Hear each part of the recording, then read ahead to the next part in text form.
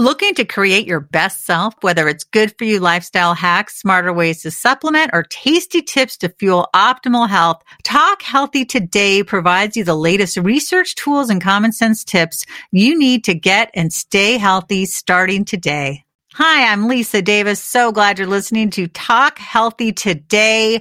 I am absolutely in love with doing this podcast. I would be thrilled if you rated, reviewed, and subscribed to the podcast. Now, on to the show. Hi, I'm Lisa Davis. So glad you're listening to Talk Healthy Today. And I am super excited to have back on the program. He's going to become a regular contributor to Talk Healthy Today, the fantastic Chris Kadowski. Such a big fan. Christopher J. Kadowski has been a strength and conditioning coach for the last 20 years, training everyone from Navy SEALs to pro athletes and even your modern day housewives. Dubbed, quote, the body architect, he has a master's in kinesiology from the University of Hawaii, but has educated himself and become proficient in all aspects of health and wellness. He lives and runs his business, Influential Health Solutions, in South Florida. And for speaking engagements, you can contact him at chris@influentialhealthsolutions.com. Today, we're going to be talking about the role strength training plays in the self-application of body work. Hello, Chris. Welcome back. Hello. Good morning. I'm beyond excited again to be here. So Chris was kind enough to start the one-on-one work with me. We mentioned this in our previous interview. If you haven't heard it, don't go now, but after the show or when you have time, go back and listen because it's incredible. We talked all about the fascia, and fascia is everything. It really is. So be sure to listen to that. And it was great. I mean, it was just easy. It did hurt, but afterwards I felt like someone just like loosened everything up and I can walk easier and I just felt so much better. So Chris, if you want to talk a little bit about the work you do and a little bit about what you did with me, and then let's jump into this topic. Okay. Well, I can't remember if we really went into it that deeply in our first conversation, but I had knee pain starting when I was around 13, 14 years old. I was running up and down the court playing basketball, and my knees felt like pins and needles. And afterwards, they were numb and almost jelly-like. And I thought it was really weird. I mean, you're young. You don't know what's happening, what's going on. So I pretty much just ignored it. And the next day when I woke up, I was going up the stairs, which I think there were about 4 stairs in my high school. And the nurse saw me, and I was, wincing and grabbing onto the railing. And she was like, "Is everything okay?" And I'm like, "Yeah, I play basketball and my knees hurt." And she's like, "Well, come on, let's come check them out." So, she took the little reflex thing and tapped them, and my leg didn't even move, but I was like, "Ow!" Like that really hurt. So she called my mom. Mm-hmm. My mom took me to the doctor. Doctor took X-rays of my knees and looked at my mom and said, "This is the normal, healthy bone structure of a 14-year-old boy. Like, I don't see anything that's wrong." Now, it wasn't my bones that hurt. Obviously, it was my tendon. Okay. Yeah. And my mom kind of looked at me and she's like, "Are you faking this?" And I'm like, "No, Mom." Oh my gosh. So my mom trusted me. She knew that I was being honest, but we went to 2 more doctors at this time, and they said the same thing. And they're like, there's a little bit of inflammation, give them some aspirin and put ice on the knees and whatnot. So I pretty much understood that my condition was not fixable. Like, that's what I was getting from the professionals that we were going to see. So for the remainder of my teens and my 20s, I played sports, Division I college football, and then I became a strength and conditioning coach. So I ran and I squatted every single day in pain. Everything that I did with my lower body was pain. I could not sit in a car with my knees at 90 degrees, with my legs at 90 degrees for longer than like 5-6 minutes without the pain developing. And if I couldn't move them, like let's say if I was sitting in the back seat, oh my gosh, I mean, I would be on the verge of blacking out sometimes from the pain. So it was very discouraging. And one day I ended up breaking down after doing a bike ride when I was living in Hawaii. And I was about 29, 30 years old. And when I got done crying in my beer and feeling sorry for myself, I said, you know what? if people cannot fix me, if the people that I'm trusting to try and fix me cannot fix me, I need to fix myself. Like I know that I'm smart enough to do this. And up until that point, I probably spent about $30,000 to $40,000 trying to fix my knee pain. I had grafting done, obviously extensive chiropractic to balance my spine and my hips. I had ART, active release technique, done. I had a lot of ultrasound, probably more ice than Antarctica has to offer. Oh, gosh. Okay, on my knees. I had prolotherapy done, which is where the doctors inject you with a saline solution. Okay, I'm sorry, not a saline solution, a sugar solution, usually dextrose, something like that. And what ends up happening is the body recognizes that there is a foreign agent where it's not supposed to be. So the immune system sends a lot of healing properties to the area. That gave me the most relief, but was probably the most detrimental in the long term. Tell us why. Because of the invasiveness of the injection. Okay, and what that did was, by taking the pain away from the site, but not correcting the actual problem, it gave me a false sense of security to go above and beyond what my body was capable of. Okay, so I started to feel like, oh, my knees are healed. They're good. But the problem was how tight my quadriceps were and all of the trigger points and adhesions that were laying in the fascia and the muscle tissue. Okay, so by making my knees feel better, but not correcting the operating system of my knees, that led me to even more pain and more problems as I started to get older. Okay. Wow. So once again, is it worth it to treat the symptom, or do you want to get rid of the cause, the actual problem? So when you were leading us into this conversation, you said, it did hurt. And this is what a lot of people want to avoid. Hey, I'm in pain. You want me to get better, obviously, I see, and I want to get better, but I kind of I don't want to go into more pain in order to get better. And the saving grace in all of this is, let's say, okay, if we have knee pain, we're not really going to be working in or around the knee. We're going to be working on the fascia and the muscles that tie into the knee. Right. So it's going to produce the same type of pain, but we're not actually going to be working in or pressing in the painful area. Okay. And this is how the body mechanistically works. This is the truth of how the body mechanistically works. Nothing gets broken alone and nothing heals alone. Okay. We need to look at the system as one gigantic whole. As I started to fix my own pain through my research, reading books, watching webinars, watching YouTube videos, I found Eric Dalton, and a lot of his stuff started to make sense for me. Being a strength conditioning coach, I would constantly have athletes come in that were in pain. Football players would have stingers. Basketball players would twist their ankle. Baseball players would come in with, their shoulder kind of hurt or was pinching. Right. And the normal rotator cuff exercises wasn't really doing it. So I would just ask them, I would say, you want me to take a look at it? And they're like, well, yeah, why? Can you do anything about it? I said, I don't know. Let me check and I'll see. And all I would do is palpate the area, feel around, and I would press on anything that did not make sense to me how normal muscle tissue should feel. And this is one of the absolutely gigantic gaps that we have in the westernized medical system when it comes to joint pain. Okay? A practitioner will assess the joint and totally disregard the fascia and the muscle tissue leading into that area. All right? You go to a practitioner for a sciatica. I have pain. It's in my back and my hip, and it's going down my leg.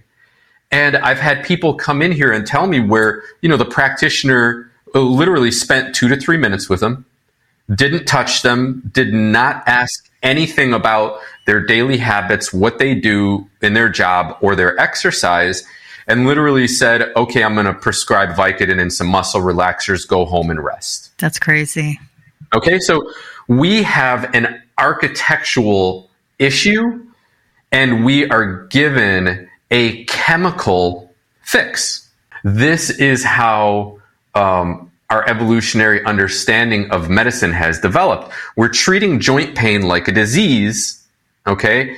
And it is, but it's not a disease of the joint, and it's not a chemical disease. It is a disease of lack of space. Okay? The fascia gets tight. It restricts how the muscles operate. Okay? The joint then has a restricted range of motion and may even operate in an aberrant pattern, collapsing to the inside or collapsing to the outside. All right? That increases more stress on the joint. And as the fascia starts to sense that it's losing stability of the joint, it creates pain in that area. So you stop using your leg. It's trying to tell you, don't use your leg. Okay? And then you still go out on the weekend and play basketball, or you still go Monday, Wednesday, and Friday, you run, you don't warm up, you've been sitting all day, you're malnourished, and you don't have enough, you're sleep deprived. Okay. And you're over caffeinated.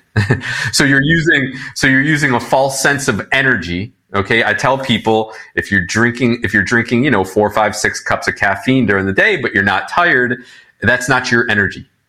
Okay. That's supplied by the coffee bean and the caffeine. All right. So, we drive ourselves into this debt, and that's what I did for close to 14, 15 years until I couldn't take it anymore. And I said, you know what? I'm the type of person where, and this was, I don't know where this hard-headedness came from, but I think it was a lot of resistance with my father when I was young, where my dad wanted me to do what he wanted me to do. And I had a completely different path in mind. And every time my dad told me that I couldn't do something, I would prove him wrong and just say, okay, if you're going to tell me that I can't do it, I'm going to not only do it, but I'm going to excel at it. So when I kept on going to practitioner after practitioner after practitioner after practitioner, and, they would just throw their hands up and be like, I don't think that you have a realistic view of how much pain you're going to deal with in your life. I immediately would stop going to them and find somebody new. I needed somebody to believe. I wanted somebody to believe that I felt there was a fix. So that's the hope that I provide with people in my practice. And I work with people that come in, and I also work with people via the computer, Yeah. And one of the biggest things that I provide in what I help people with, like I said earlier, is hope. There's no refunds for anything, because I'm not going to hold the space for us to fail. We will keep on. I have so many tricks in my bag that I will find out which one is going to work for you. And then we are going to progress off of that. Right. So that's pretty much how I got to doing what I'm doing and where I am now. I like the role strength training plays in the self-application of body work. So when you were working with me, I was told that I have, by somebody that I trust, and I've worked with a long time, that I have weak glute meads. Mm-hmm. And so if I could strengthen the glute meads, but also do the work I'm doing with you, that's going to help. So I'm guessing, right? So if you have weakness, that causes more tightness. Mm-hmm. Well, basically what we are doing as a species is we are evolutionizing ourselves in the wrong direction. Okay. Our glutes were an evolutionary muscle that allowed our body to stand upright. Okay. What have we become now? We have primarily become a seated species. 8 right. to 12 hours, we are in a chair, pounding away at a computer at a desk, and we only stand up to pee or go into the break room and get some food or get some water or coffee. Okay. So as our body starts to realize that our glutes are no longer serving the purpose they were meant to, what ends up happening is practice makes permanent. Okay? Practice doesn't make perfect.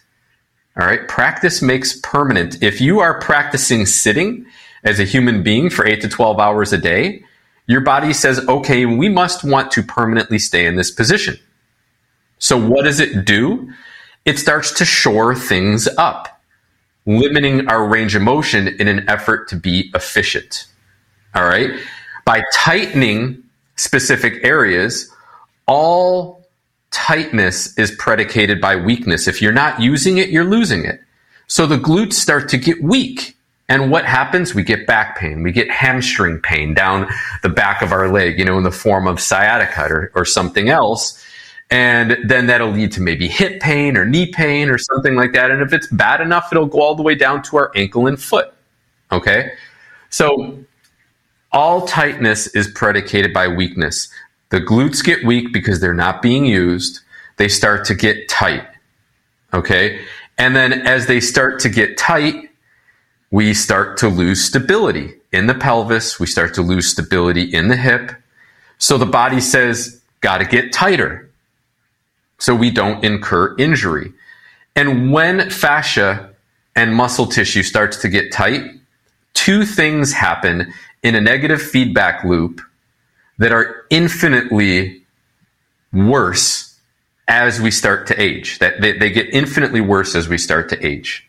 Okay? So, number one, we cannot get nutrition and oxygen to where it's needed most. The very end of a capillary is literally the size of one red blood cell. We're talking nanometers. We are talking nanometers, okay? How easy is it to block a capillary if the fascia and the muscle tissue get tight? Very, very easy, okay? The second thing that's going to happen is we are not going to be able to export waste from muscle energy production. Okay? So what ends up happening is your nerves, your muscle, your fascia end up sitting in their own waste. And this becomes acidic, which adds another layer of irritation to the system. Okay? And I wish that, I wonder, people can go to my Instagram at Rebuilt, RIBYLT. Okay? And I believe it's my second or third post that I put up. I show you 3 pictures of healthy fascia, which are absolutely pristine.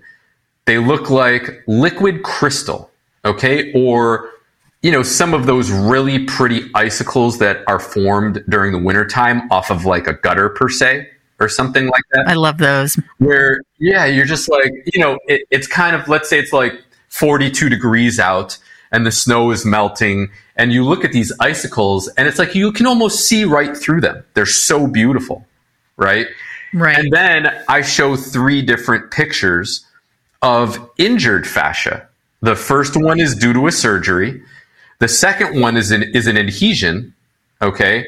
And then the third one is kind of the same thing where you see it surrounded by capillaries and blood vessels and little adipose deposits and whatnot. Right. But there's no, did you see them on there or no? So I'm looking at it now. Oh, wow. It looks like those icicles. You're right. People have got to check this out. RIBYLT. Yeah, it's the third post that I have on there. And you can see the first 3 pictures are absolutely pristine. They're beautiful. They're gorgeous, right? Yeah. That is our fascia. That is our fiber optic connection. That is our life force. It's our architecture. Okay? It is the primary communication system in the human body. It's everything that we operate off of. Okay? Right. So you want to think about your nerves like electrical wires, okay, on the planet. And then you want to think about your fascia like fiber optic cables. Electricity does not move as fast as light. It moves fast. It definitely moves fast, but it does not move as quickly as light does. Okay, so we have been, modern medicine has been operating off of the basis that the nerves are what send signals in the human body. And while they do play a role, it's a secondary role, the fascia. People thought that muscle is what moves the human body. It is an assistive role in moving the body, not the primary role. Okay, Gibson et al. In 2009, they did a study called Increased Pain from Muscle Fascia Following Eccentric Exercise, Animal and Human Findings. Okay, and this is where we get to the role strength plays again in the self-care of the myofascial system in the human body, where they had a bunch of people walk down, I believe, down a hill or down on a treadmill to create localized muscular soreness in the legs. Okay, and what they did the very next day was everybody came in, their legs were sore, and they injected a sugar solution, an irritant, into the quadriceps muscle. And nobody reported any more irritation to the soreness. Okay? Now, what they did second was they used an electron microscope and they injected the irritant this time into the ECM, into the extracellular matrix between the skin and the muscle. Okay? And everybody reported more soreness immediately. Okay? Oh, wow. So when we exercise, what gets sore? Our muscle or our fascia? It is our fascia. Our fascia is what gets sore. Okay? And when we look at what produces soreness or more soreness in exercise, it is the negative or the eccentric or the lowering action of a weight. Now, when we look at muscle tissue, muscle can only contract in one direction. Okay? Muscle can only do the concentric moving of a weight or, an external force.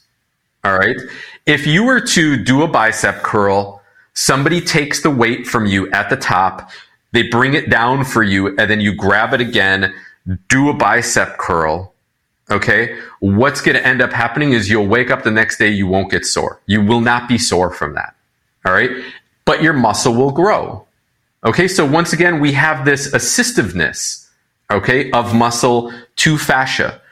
Fascia says, I'm going to do the hardest part. I'm going to bring the weight down. And if you say that's not the hardest part is lifting, that's incorrect. Because I could probably take a 400 to 500 pound barbell off of the rack and sit down with it. Okay? So I can lower it, but I can't bring it back up.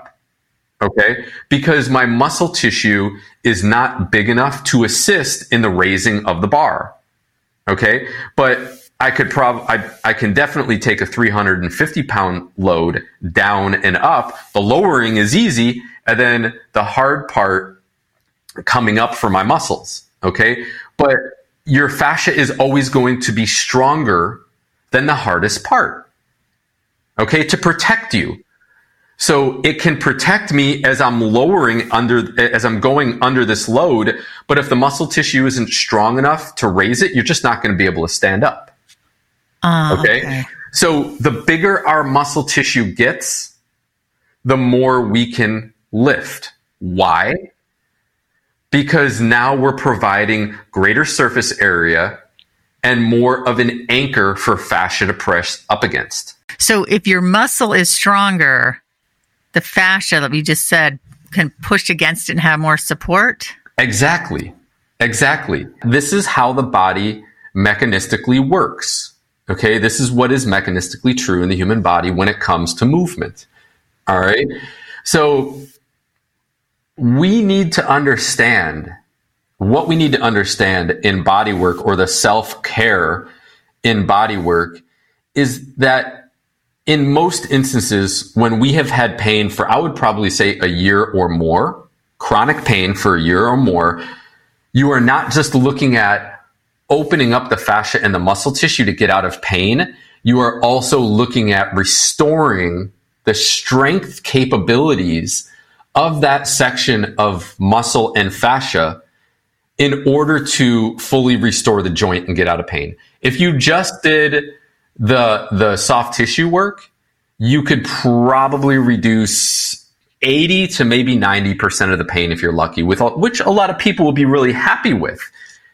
In order to make sure that this does not come back with a vengeance, we have to start doing a little bit of strength training to reintroduce support to that area, re-educate the fascia to strengthen the structures leading into the joint that's creating pain, and in order to fully get rid of it to where it does not come back. There is a gentleman his name is Andrew Locke. He's a physiotherapist in Australia, actually.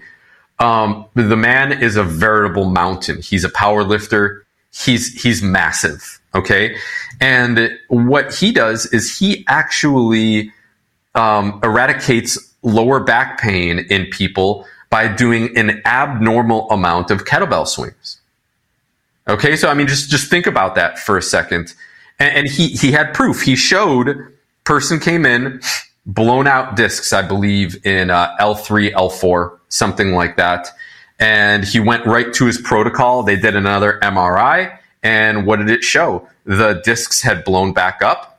They were no longer herniated. And the person no longer had any back pain. Right? So, I mean, that's his protocol. I didn't really dive into the specifics of how he did it. But he actually showed medical proof that you can restore back pain through movement and through loading that movement. And what does everybody else want to do? Don't pick anything up. Make sure your technique is good. Oh, and go do a lot of sit-ups, to support your core. And I tell people in my back pain Bible, your abs are not your freaking core.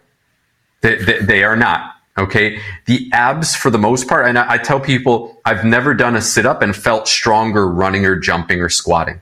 Never in my life have I done a sit-up or anything relating to a sit-up that has improved my athletic performance. Now, does that mean that you just omit sit-ups in your life or anything related Crunches. to your abdominals? No, absolutely not. All I'm saying is it is not as major of a role player in what we call core stability in athletics that everybody thinks it is. They look great. Shredded abs look wonderful.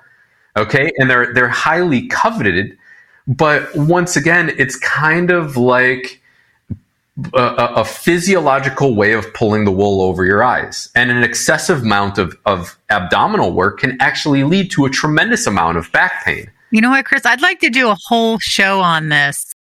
Okay, so you start with the fascial release, right? Right. Either using a ball or other objects that you have, or if you're working with people, with your hands as well. When do you add the strength training? And I'm wondering or I would assume that varies from person to person, or is it something that do the release work first and then do your strength training, or is it a different day? Like, give us all the details Correct. on that. Yeah, correct. So I explain that in my book. Which book? The Back Pain Bible. You want to get rid of approximately 60 to 70% of the pain first with the soft tissue release, tools and procedure. Then you want to start the strength training work. Okay, so typically we want to get a majority of the pain to go away first.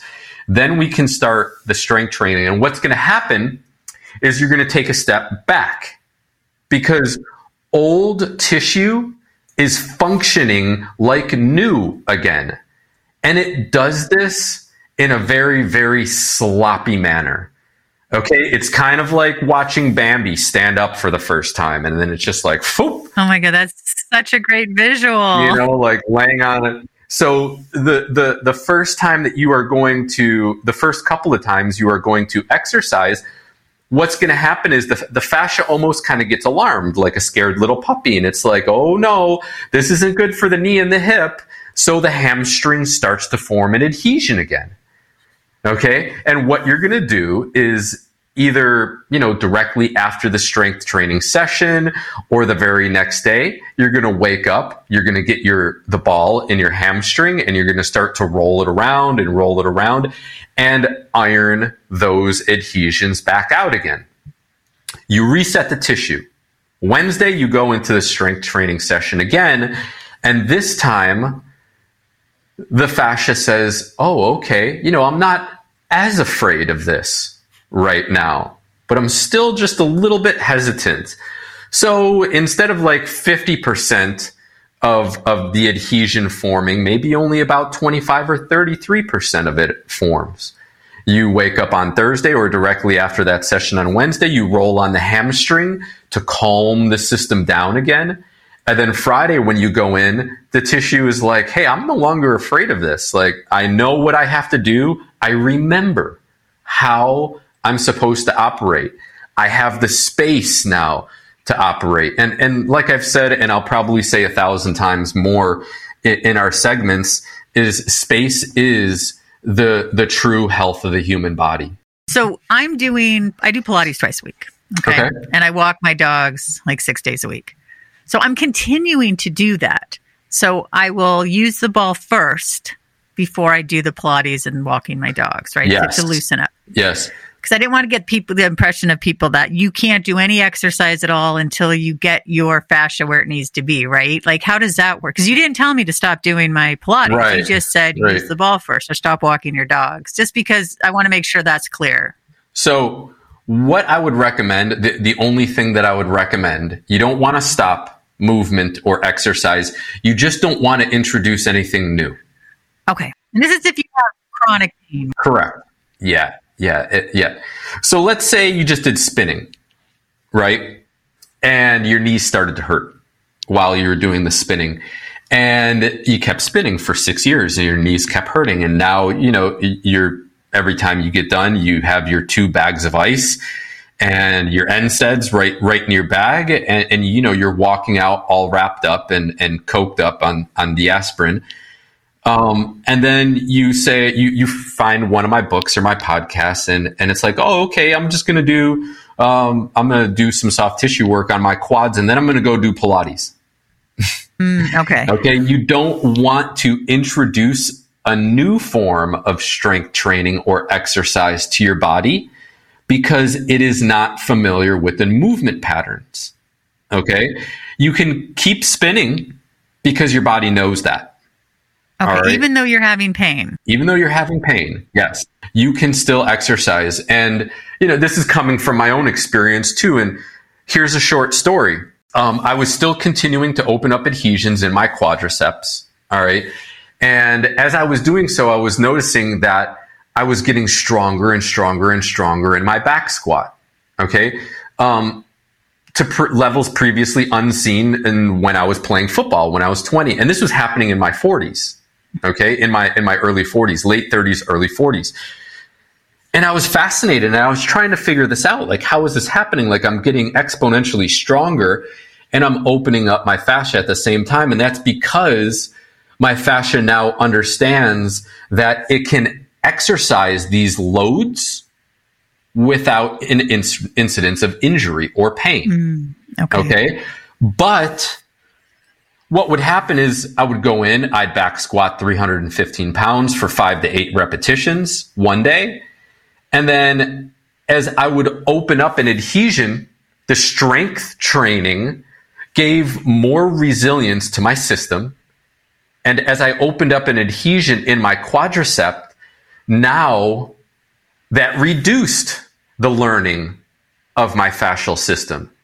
Because now this adhesion is old muscle in fascia that is learning new things again.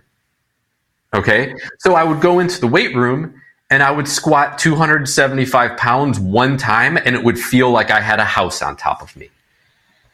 Oh my gosh.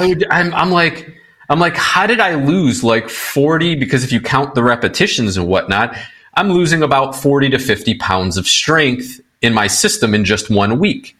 And it was because my body is learning something new. Old tissue is learning something new again for the first time.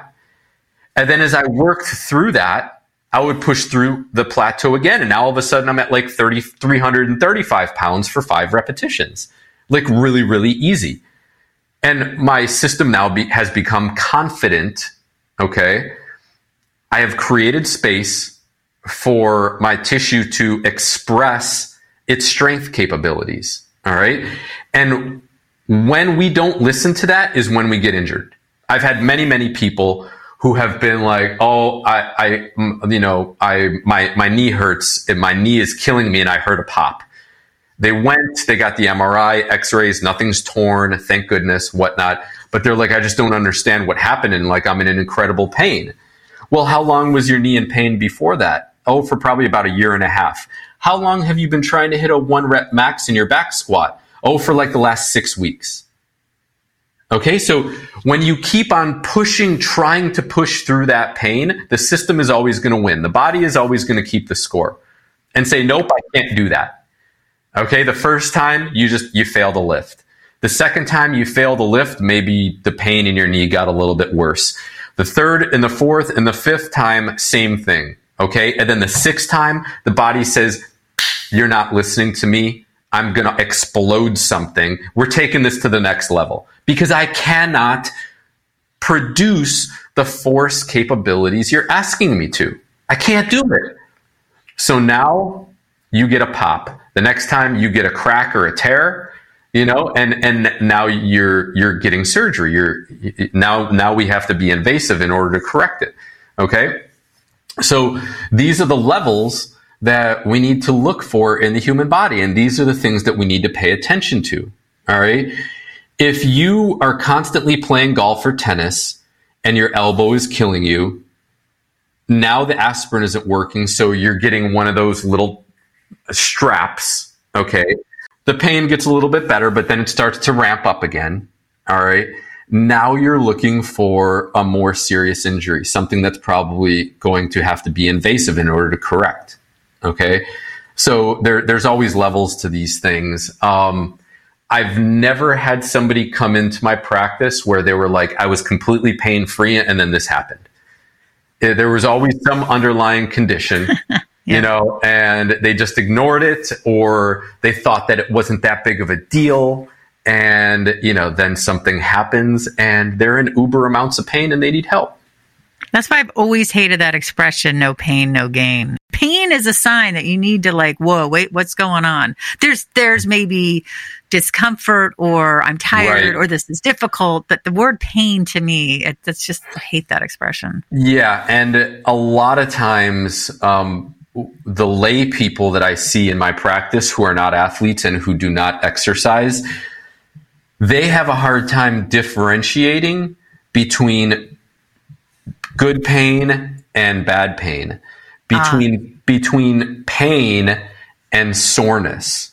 Yes, Right? So people will come in and they'll be like, I feel so much better, but I was in so much pain the last couple of days. And I say, was it pain or was it soreness? Oh, no. Yeah, you're right. It was sore. It was just sore. And that's what we get oftentimes. A lot of times when we release an adhesion or when we get rid of a trigger point, that was a cramp in the muscle. Okay. So it's like you holding a fist all day, every day for the last 81 days. If you were to come in and say, my hand and my forearm hurts, Chris, can you help me? I would say, just open up your hand and relax it. Could you imagine how sore your hand would be and your forearm would be from holding that grip? It's the same thing that muscle is doing. Muscle and fascia has an infinite capability to contract, okay? But it has a limited capability to expand. All right, it can expand, but it has a limited sense to do so. So when you're working with somebody, you're going to get them loosened up or you're going to get them working on the fascia and the fascial release. Is that the right word? Fascial Correct, release? Yeah. And then you're going to work on the strength training with them. Yes. Yep. And the good news is that you can do this like you did with me over the computer, which is amazing. They just have to get 4 things, right? I still have to get that other ball, by the way. This is a good reminder. Okay. Get it whenever you're ready. And I will. And then you're able to do both the fascial release and the strength training Correct. with them. Now, Sure. what forms does it depend? Do you do a lot of body work? Do you use variable resistance bands? Do you use weights? Like, what do you usually use? It depends on the level or caliber of athlete and their body awareness. For the most part, we're just starting off with body weight exercises. I like that. And then there are also a lot of people where they'll start off with something like a 25 or a 35 pound kettlebell. Okay. Or dumbbells, something like that. You do not have to go out and buy a complete home gym. That's good to know. I know there's so much in our body, right? It's pretty amazing. Chris, this has been great. Is there anything else you want to add until the next time? And I'd love to spend a whole show, like I said, talking about the abs. Yeah, absolutely. Absolutely. I'd love to. I think we covered everything that I really wanted to today. I don't think that there's really too much more I can share. The only thing that I just want to leave people with every single show is that there is a solution. Okay. And what ends up happening is our reasoning will fail us before physiology will. It's powerful. And what I mean by that is, if we're not listening to the correct person, we will start to believe that there is no hope for us. And we accept our condition and we stop looking. And we just accept our fate. That's what I refused to do when I turned 30. I was like, there has to be a solution to this. You cannot tell me that I'm going to have to live like this for the rest of my life. And it was that dogged determination that helped me find a solution. And, now I've probably helped over 4,000 to 5,000 different people find their solution. Okay. So, if anybody's out there that's listening to this and you can't really find a solution to what's ailing you, set up a free consultation with me and we'll figure it out together. Great. How do they reach you, Chris? Chris at influentialhealthsolutions.com, or just send me a DM on Instagram at Rebuilt, RIBYLT. Awesome. Chris, thank you so much. I always learn so much from you. Oh, you're very welcome. And please don't judge me on my Instagram page because I just don't have enough time to consistently put posts up, but they are coming. And I'm doing them slowly and making sure that they're well thought out. It's an education platform there. I do absolutely no selling or anything of that sort.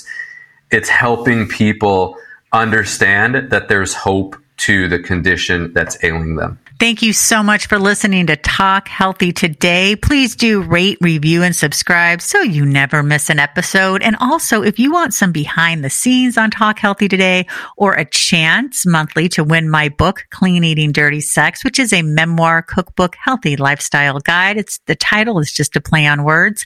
Please go to www.lisadavismph.com. Sign up for my newsletter. And once a month, you'll be getting some great information as well as being entered into a contest to win my book. So again, go to www.lisadavismph.com. Get more on Talk Healthy Today and keep coming back. There's always great information. Thank you.